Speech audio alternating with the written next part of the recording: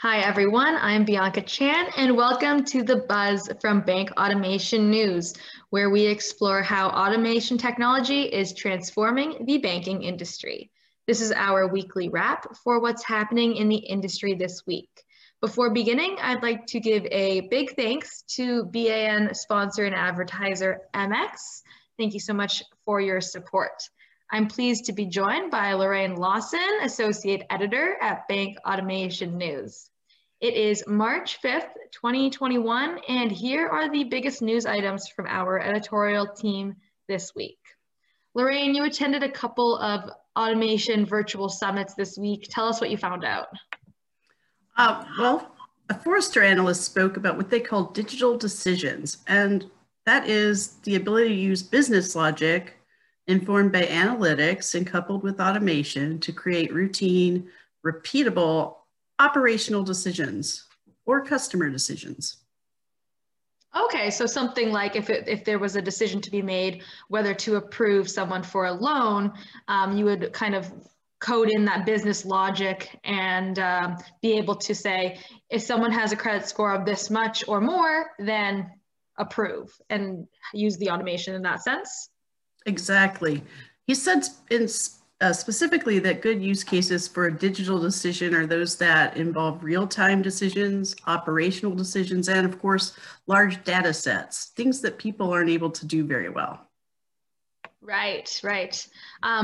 You also, I think you explored a couple of other use cases at the intersection of artificial intelligence and automation. Were there any sort of other key highlights there in terms of successful use cases that financial institutions can use both technologies in? Yes.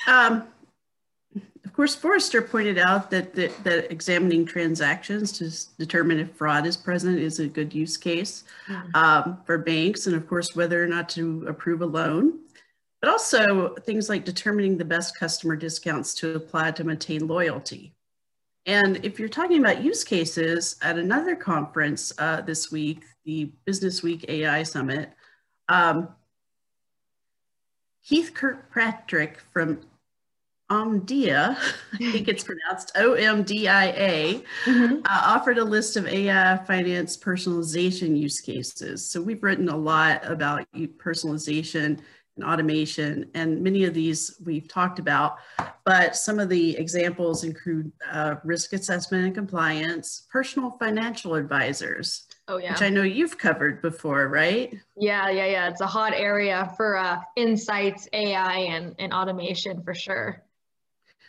Claims processing, credit scoring, and loan analysis. I'm seeing more and more about using AI for credit scoring, and then human emotion analysis, and then of course, a logarithmic trading strategy performance improvement, which would just mean using logarithms to determine your trading strategy. Interesting. Okay. So I guess we should expect to see at least some of these trends kind of crop up in our reporting over the next few months, at least, as we kind of explore more about AI and automation. Sure. And you got a chance this week to talk to the head of digital at Bank of America, correct? Yes, David Tyree was the guest for our 5 questions with. And we spoke a lot about, his underlying strategy and also what's to come from the bank and kind of how they measure the success of their automation. So one of the first points he brought up was with every sort of decision, every product that is made and developed, there's always this balance of IQ and EQ. He said the IQ is like the automation part of things, let me do this, go do that for me, send this person this much money. And funny enough, he said that's the boring side of the operation. The other side is EQ, of course, and that relates to customer experience and sentiment analysis, consumer behavior. So sort of what you're talking about actually with the AI and automation in terms of personalization. But digging into the IQ side of things, because of course we are Bank Automation News, David said it wasn't so much about the number of automations that you have in place. It's more about how often those automations are being used by customers, and that's really where you can make your automation dollars count. two of the most highly used automated technologies or processes at Bank of America would be Zelle and Erica, which is Erica is the virtual assistant backed by AI. So more of this kind of like AI and automation in today's weekly wrap. But so Bank of America processes 1/3 of the entire volume going through the Zelle network. So the Zelle network is made up of more than 5,000 banks. And why does that matter? Because he said 75% of people that use Zelle don't write checks anymore. And that represents huge savings for a bank of that size. So mobile check deposit too, for those who do write checks, is another automation that is really helping Bank of America's bottom line.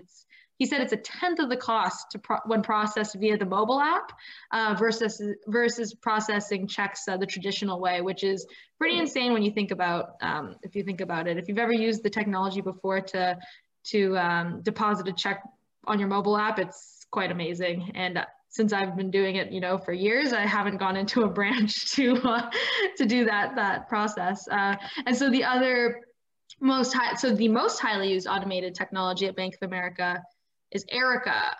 Not surprising looking at the numbers that we report on every quarter. But what's interesting in that, what I didn't know was the bank actually uses the AI platform internally to speed software development, because the tech crosses all the business lines, different departments, all tech stacks, these systems, everything. So instead of needing to integrate these siloed systems, Erica does it for them. So more on this front of AI and automation.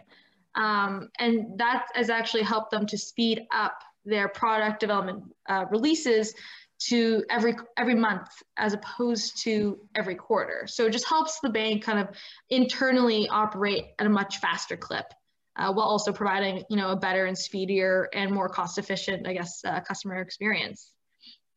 Interesting. I actually talked to Fenestra today. They just released a survey that we'll be talking about, but of 700 commercial and business banks. And one of the things they talked about was the need for that integration across the enterprise, but also the need to integrate with your business partners. So I thought that was interesting, and how automation can help with that. Yeah, you know what? That's actually a kind of a coincidence that you say that, because yesterday we wrote a story about Plaid, and obviously Plaid, a data aggregator, but they've just launched this new capability that incorporates income verification between, so it's easy for consumers to upload or authorize their payroll provider to provide this information to Plaid, and then Plaid then passes along that structured data and documents onto financial institutions. So more in this kind of open banking vein, I guess, of integrating not just internally, but with your partners, like you mentioned. So we're definitely seeing some themes here, some common themes today. And what do you have on the docket for next week? Well, I'll have more from the UiPath AI Summit. They're talked about financial sector in particular today, so I'll be reporting on that. And I believe there's an article coming up on how Bank of America will use automation to personalize the mobile customer experience, as well as a piece on bookkeeping and accounting automation startup that scored $13.5 million. Very nice. And we'll also be highlighting a couple of really interesting demos from some automation-focused startups in our current discovery program. So keep your eyes peeled for that as well. Thank you so much, Lorraine, for joining us, and thanks to all of our listeners, watchers, for joining us on the weekly wrap on The Buzz. For more podcast content, check out bankautomationnews.com and search The Buzz from Bank Automation News on iTunes and Spotify. Thanks very much.